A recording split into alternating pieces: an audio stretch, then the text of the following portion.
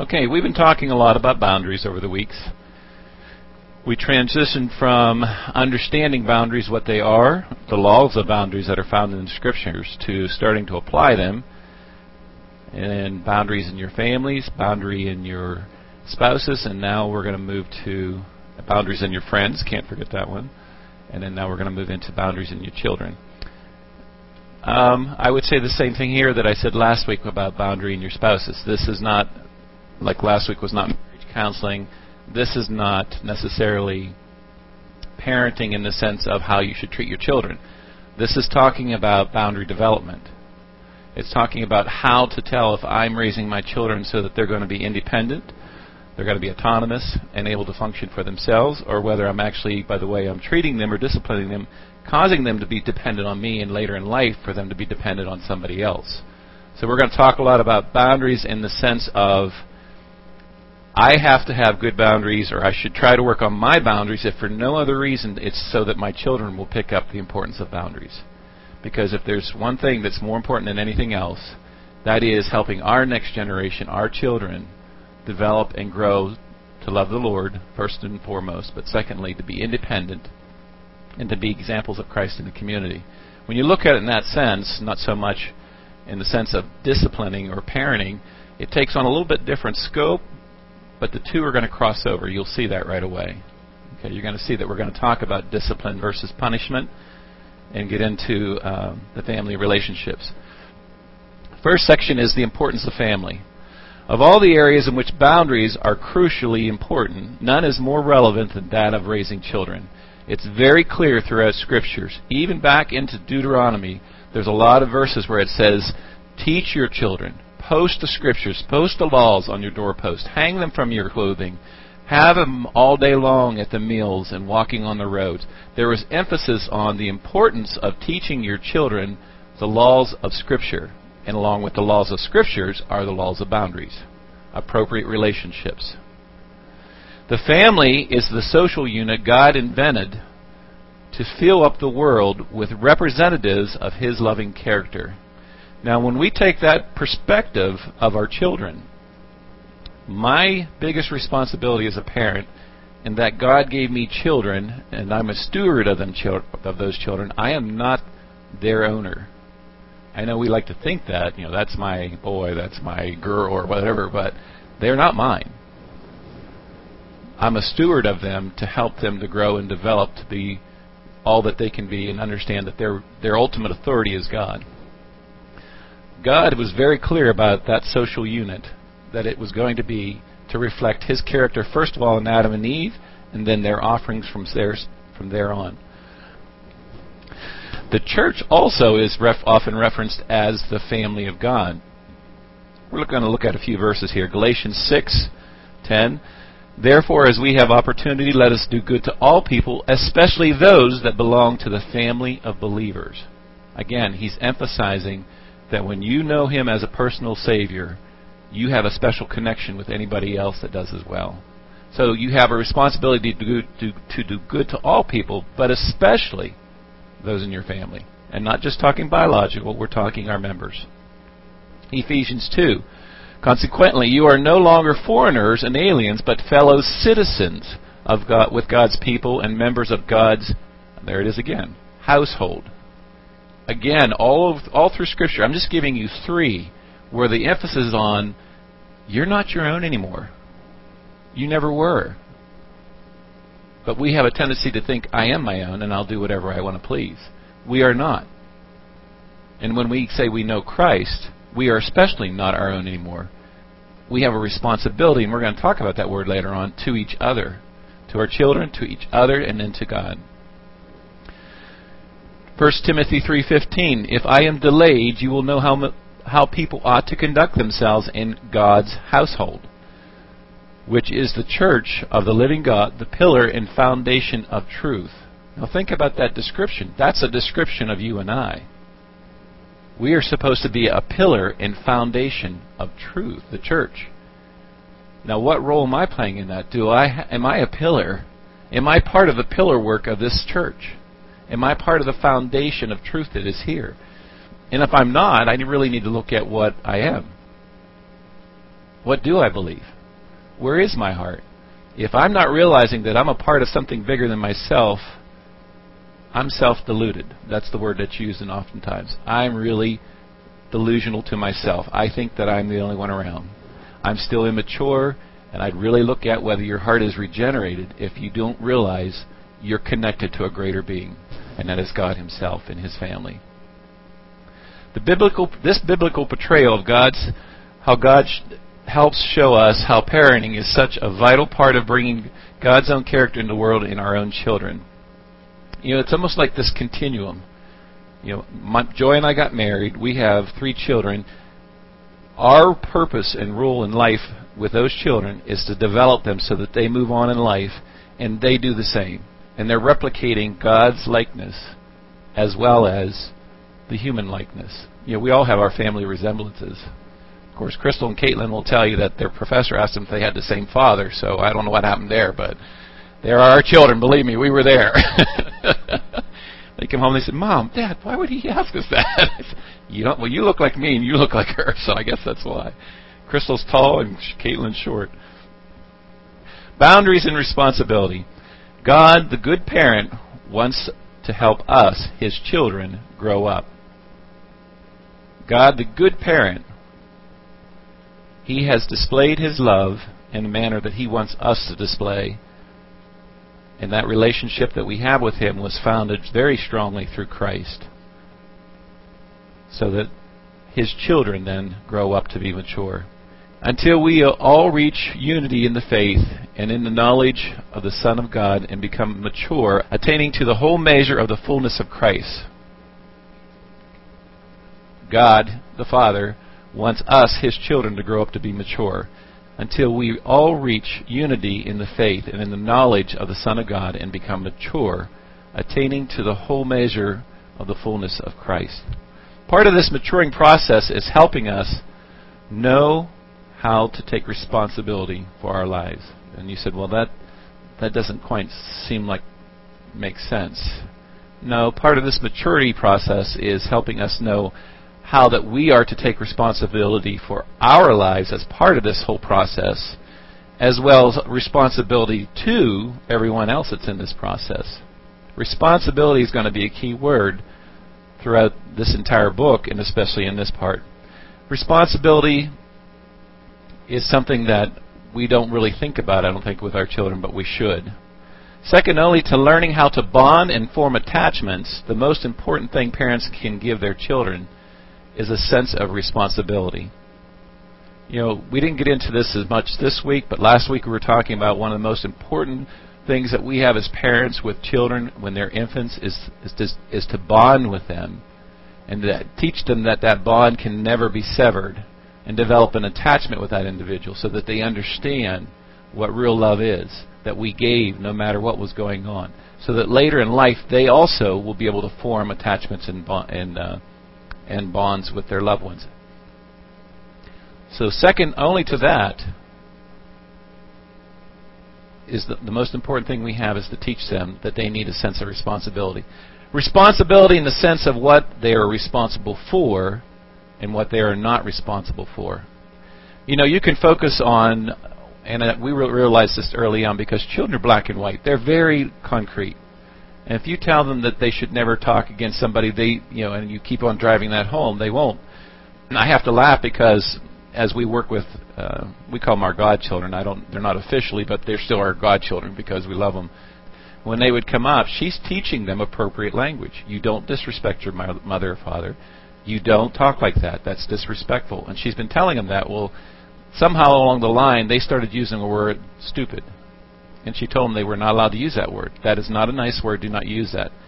So, of course, Joy starts to get into her grandmother scene where she's loving on these children. Oh, that is so stupid. And they all went, oh, and their mouths opened up, and they were just looking at her with big eyes, and they said, she said the S word. So Joy had to take a time out because that's what happens to them.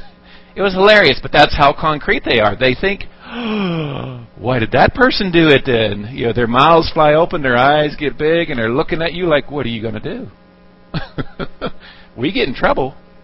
Why aren't they? And they will ask you, why didn't they get in trouble? So Aunt Joy had to take a time out. We had fun with that one for quite a while. You all know Aunt Joy. It's hard for her to be quiet. All right. So we need to teach them what they're responsible for and what they're not. We need to teach them that sometimes things are going to happen that's beyond our control. And it's not our job to tell them they can't say that S word. Stupid. I can't make them not. But in our home, this is the way we're going to do it. Developing boundaries in children is that proverbial ounce of prevention is better than a pound of cure. You've heard this in many different ways, but with children, the earlier you are able to get their commitment, the earlier you are able to build structure in their daily life in what is right and wrong, it's going to be a little easier for those parents who take the time when they're little to do that. Because when they get older, that gets a little tougher. They've already developed a little bit more of the I and me and I think I know. So the earlier that we sit down with them, and it's never too late. The longer you wait, it gets tougher.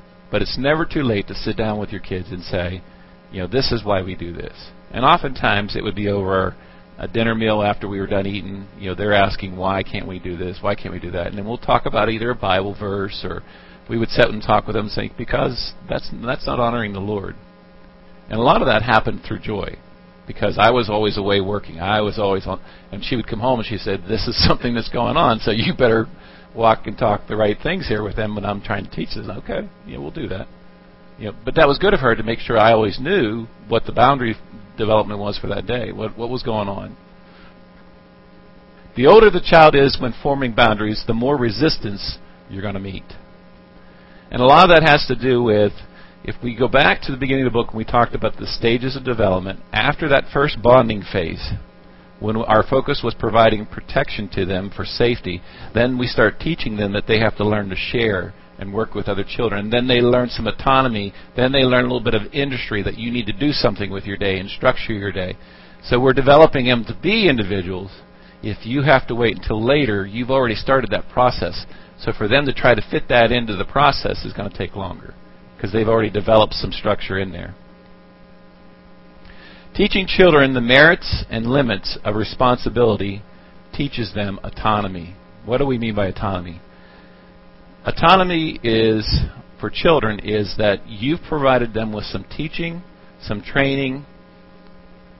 You've given them some consequences of the behaviors when they're not following the training, and then all of a sudden you notice you don't have to do it anymore. They've got it. They know that little girls act this way and little boys, are different. They learn that you don't sass mom. And as you go through those phases, you kind of get to these plateaus where it's good and it's okay, but then all of a sudden their wheels start turning, and then it's next for the next stage of development, whatever that might be. And then there's that resistance. All right, I have to teach you something else. But sometimes teaching them the merits and limits of responsibility, it's going to teach them autonomy. We have to teach them that there's merits and limits in life, and it will teach them autonomy. The positive facets of discipline. We're going to move in and talk a little bit about discipline, and then we'll talk a little bit about punishment. The positive facets of discipline are proactivity, prevention, and instruction, with a focus on educating and training them early on. The positive side of discipline is that, as with anything in life, when you're going to change pace or when you're going to change direction, there needs to be a time of educating. There needs to be a time of training as you start to apply those principles. Maybe you're going to realize at this point in time with your kids that there's something going on that shouldn't be going on. You sit down with them. You say, look, I realize I've made a mistake in letting you guys get away with this and do this. It's time that you realize I'm not helping you, I'm actually hurting you, and I don't want to hurt you. And talk to them about the change, and then start a process of training, looking for the behaviors that you're asking them to work on. And when they do it, give them positive feedback. And when they don't, you let them know. There's consequences to this. The negative facets, now there's three things there that they emphasize on the positive. Proactivity is what I just said. Provide training and education up front and instruction. And then the prevention is because you're going to head off where you see them going. The negative facets of discipline are correction, chastisement, and consequences. which involves letting the child experience the consequences of their action. I don't know a parent yet who didn't go through frustration, especially, I think, with boys more than girls, and that is, you have to study, do your homework. You really got to, I don't want to. And then they go get their book and they just flip through it. Okay, I'm done. Well, then they go and they mess the test up and they fail, and they're like, I can't believe I didn't pass this. Well, the consequences of your behavior are you didn't apply yourself. I can't take it for you. Sometimes the consequences, letting them go through the consequences, is all they need. And sometimes they'll go through it 2 or 3 times before they actually get the lesson. But as parents, the most important thing for us is maintain that contact. Good child rearing involves both preventative training and practice and correctional consequences. Good child rearing involves both. You have to educate them. You need to spend time talking about it. And I'm not talking about nagging them to death. I'm talking about providing the instruction, providing it consistently in a way that if they don't follow it, then you can actually point to them. That's the consequences of not listening to what you were told to do. You know, we have been around a little longer than you have, so. Hebrews 5:14 tells us, but solid food is for the mature, who by constant use have trained themselves to distinguish good from evil. Ultimately, we want our children to understand good from evil. We want them to understand mature behavior from immature behavior. It's funny because sometimes the kids will come back from school after the first week in college and they'll say, there were so many immature freshmen there, it was unreal. They're sophomores. They're juniors, but the freshmen are immature. And I'm laughing. I'm thinking, yeah, but you had to go through that too. You had to learn that you can't, have fun all the time. You got to study. But it's interesting to watch the mindset of the child and the teenager and the young adult all change as they grow. And they start to look back and like, mom and dad weren't too bad after all. Discipline is an external boundary designed to develop internal boundaries in our children. Discipline is an external boundary that you and I have set with our children that's meant to develop internal boundaries for them. Allowing them to experience the negative consequences of household rules. You're going to lose your phone for a week. No Xbox for a week, 2 weeks, because you got defiant. Allowing them to realize you're not going to put up with that. Good discipline will always move the child towards developing internal structure and more responsibility. Every child, as they're growing, we as parents need to be looking at the situation. And the way that it normally comes up that I can remember is usually the child becomes resistant. The child becomes resistant, and that's a cue to you as a parent to stop and look like, why are they resistant? What's going on here? It's kind of like we were talking about in relationships, compliant and compliant. One of the first things you're going to realize is I'm frustrated because we're never on the same page, and yet we always agree. With the child, it's that they're at the next stage of development. Life is going to force them to take that next stage of development. Either you're going to help them see it and make the change, or you're going to allow them to go through an awful lot of negative consequences. So it's important that we realize that any time we're dealing with any kind of discipline or structure, trying to structure their life, it's to help them to develop that own structure for themselves. Punishment, on the other hand, involves payment for wrongdoing and doesn't leave much room for practicing. I don't like the fact that they use the term corporal punishment in schools. I think that was a mistake in the first place. Referring to any kind of discipline as corporal punishment, I think, was a bad move on somebody's part that started. And they're still talking about it. Something's going on in New York where they're not allowed to. They're talking about corporal punishment and using that word, and I can't remember exactly what it was, but the schools in New York are emphasizing some kind of change in policy, and I'm sitting there shaking my head going, well, it was never corporal punishment in the first place. So why are they using that term?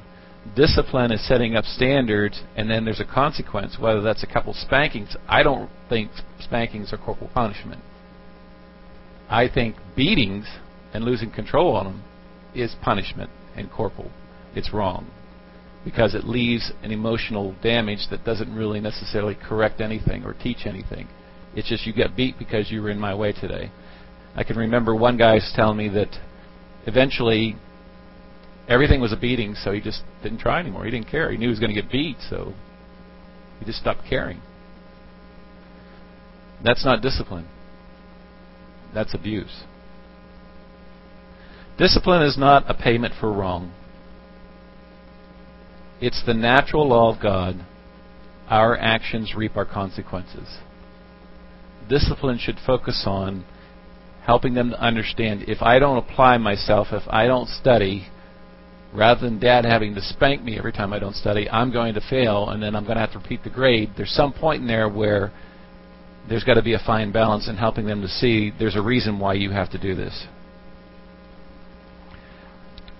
Punishment looks back. Discipline looks forward with the goal of not making the mistake again. Punishment looks back and has a tendency after it's happened saying, you deserved it. You deserved it. Wait a minute, this is a child we're talking about. You deserved it. If we're getting very harsh with the way that we're correcting our child and then telling them they deserved it, what's the real message I'm telling them then underneath that? They're going to start believing I'm not worth it. The biggest mistake any parent can say is you deserved it. That is the worst thing you can say to a child when you're trying to discipline. The best thing you can tell them is, we've tried to talk to you. We've tried to help you to understand the importance of these behaviors. You don't speed when you've got other teenagers in the car. Accidents happen. The highest rate of accidents are with teenagers. You're not going to have a carload of people. That's just the way it is. They can find their own right.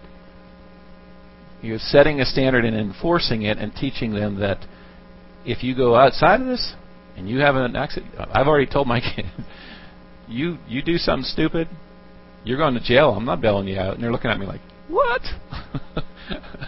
I said, well, if you're the ones breaking the law, it's not me. Why would I pay? And you'll pay the fine. Discipline focuses on keeping the relationship with the child intact and the focal point of attachment. That child needs to know that no matter what they do or how wrong they are, you love them with an undying love, just like the Heavenly Father does. All my discipline and everything that I do with them and teaching them needs to keep that in mind. My kids all laugh because I used to when I had to give them a spanking. And it was always structured. Go to your room. I'll be up in a couple of minutes. You're going to get 2 whacks. Then I'd go up and we'd go through all the thing of, whatever. Then they'd get their 2 whacks. And I'd say, when you're done crying, and I want you to come and talk to me. And then they'd come down and we'd talk. And I'd say, that hurts me more than it does you. Well, they've told me that for years now. Oh, yeah, it hurt you more. I was the one who got my rear end whacked. I said, you don't understand. The hurt I felt was, emotionally, I didn't want to ever have to do that. I never wanted to spank you. But I knew that if I didn't, I was going to lose you. They still joke. They still say, yeah, Dad always said it was going to hurt him worse than it was us. He wasn't the one getting his rear end whacked. We kept the relationship intact, and that's the most important thing.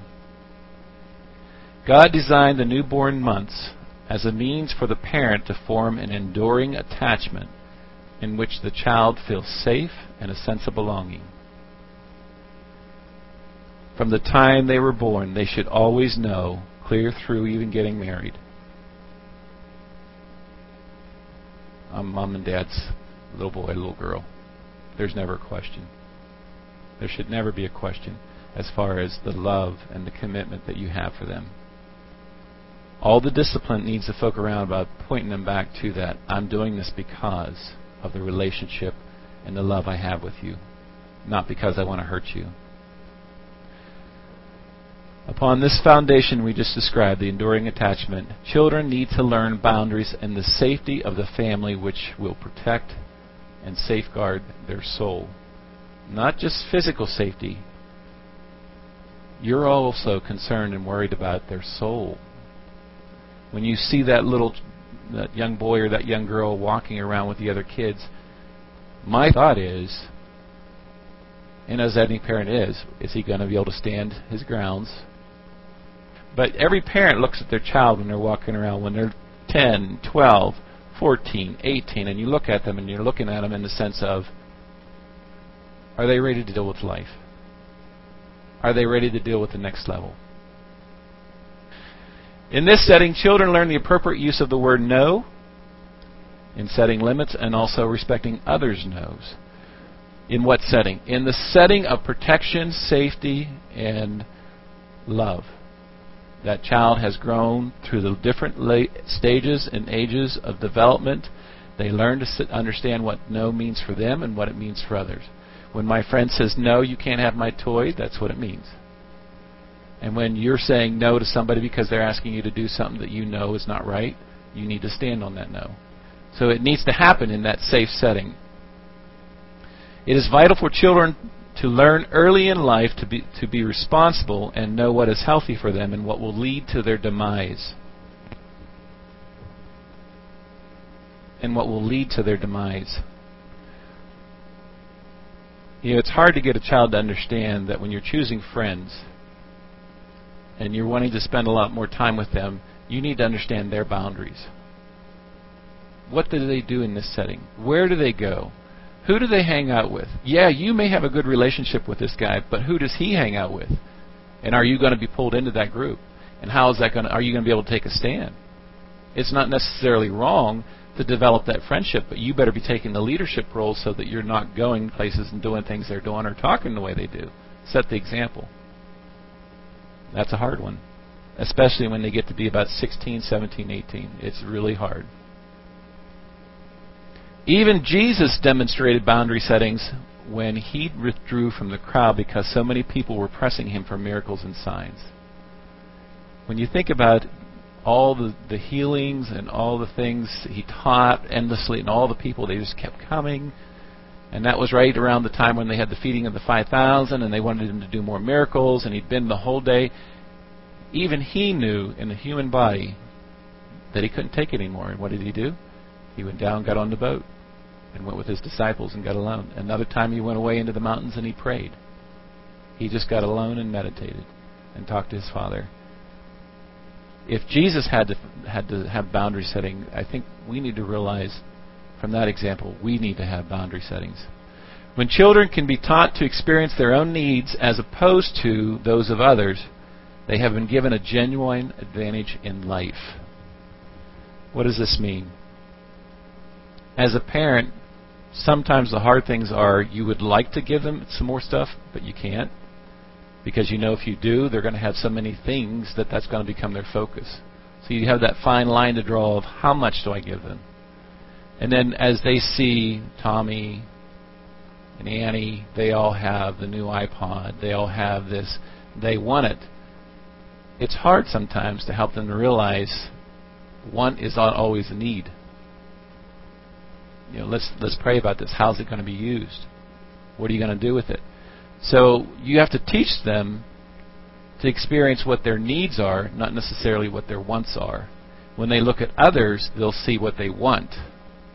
When they look at themselves, they need to understand these are my needs. It's okay to say someday I might have that, but your need is this. And that's hard. That's very hard in adolescent years. Anytime from 12, 13 on, it's very difficult to help them to distinguish between want and need. Children should be allowed to experience their feelings. Allow them to express anger, grief, and sadness without trying to cheer them up. Don't tell them what they are feeling isn't right or isn't real. What you're doing is you are establishing, again, some roles, some guidelines, some structure in their life, and you're helping them to think with one another here. Sometimes we need to be honest with one another to the point that, I just need to make sure that the honesty is based on the Bible, and I need to let you know that I love you and that I think you're going to get hurt if you don't. You may be mad at me, but that's okay. My attachment with you is still there. I still care about you. But you need to realize that I'm seeing something different than you're seeing, and all I'm saying is you better look a little closer. And we need to say that with one another. You better look at this a little closer because I don't think you're seeing the whole picture. In our relationships with one another, in our walks with the Lord, that's why he says provoke one another from this point forward. As you see the day coming, provoke one another. Make the other person think about what they're doing. Is this actually honoring the Lord? We need to do that with our children, even if they're not going to like us for a few days. Children need to feel they can question your word, But that does not mean they can disrespect your authority. They need to be able to say, I'm really angry at you. And I've heard that quite a few times, and say, that's okay. I still love you. You can be angry, and anger's not bad.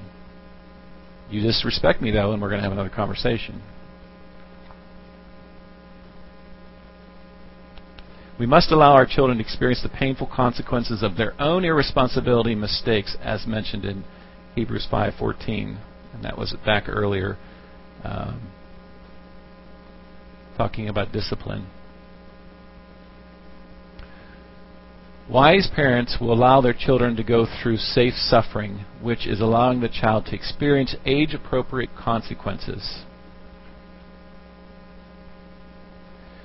You know, and just going back to the other slide for a minute, the painful consequences of their irresponsibility would be those days when they refuse, or they act like they're studying, then they don't, and then they don't do good on a test.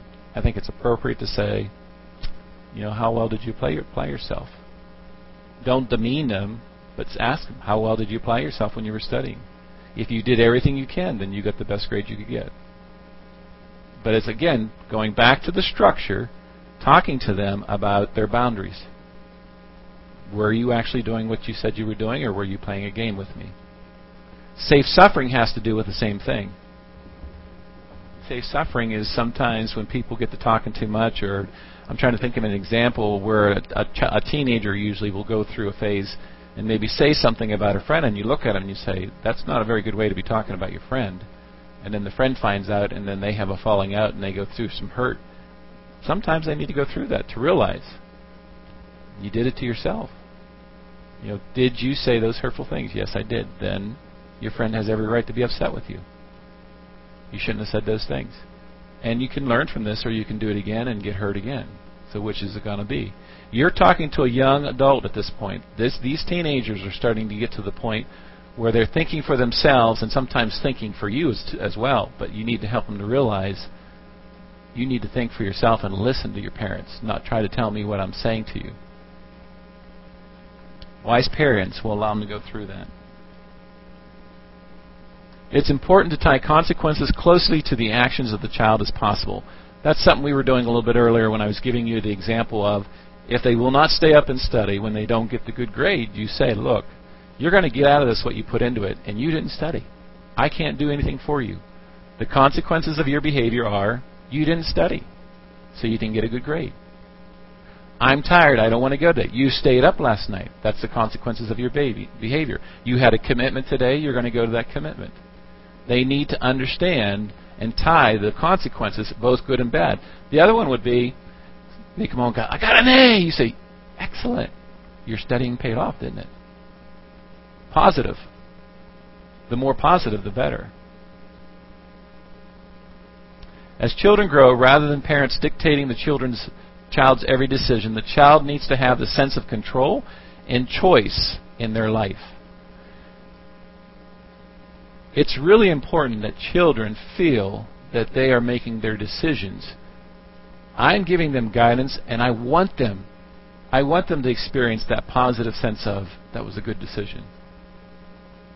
It was really good to hear each one of our children, as they started making good decisions, to come back and say, I'm really glad I did that. Thanks for the advice, but I'm really glad I did that. As many of those positives as you can reinforce, you won't have to do as many negatives, because what they find out is after a while is mom and dad are a good source of reference. They're a good source of knowledge. The role of godly parents is to help their child learn to think, make decisions, and master their environment in all aspects of their life. Leaving that slide up for a little bit, there was a lot there. I want us to think about what we started at saying at the beginning of the class. What is our goal? God made it very clear His purpose for you and I was to recreate children in the image of Him and draw glory to Him. We need to help them learn to make decisions as young as possible that are healthy, but not let them get too caught up in the fact that they made the decision so they don't have to listen to you. There's a fine line.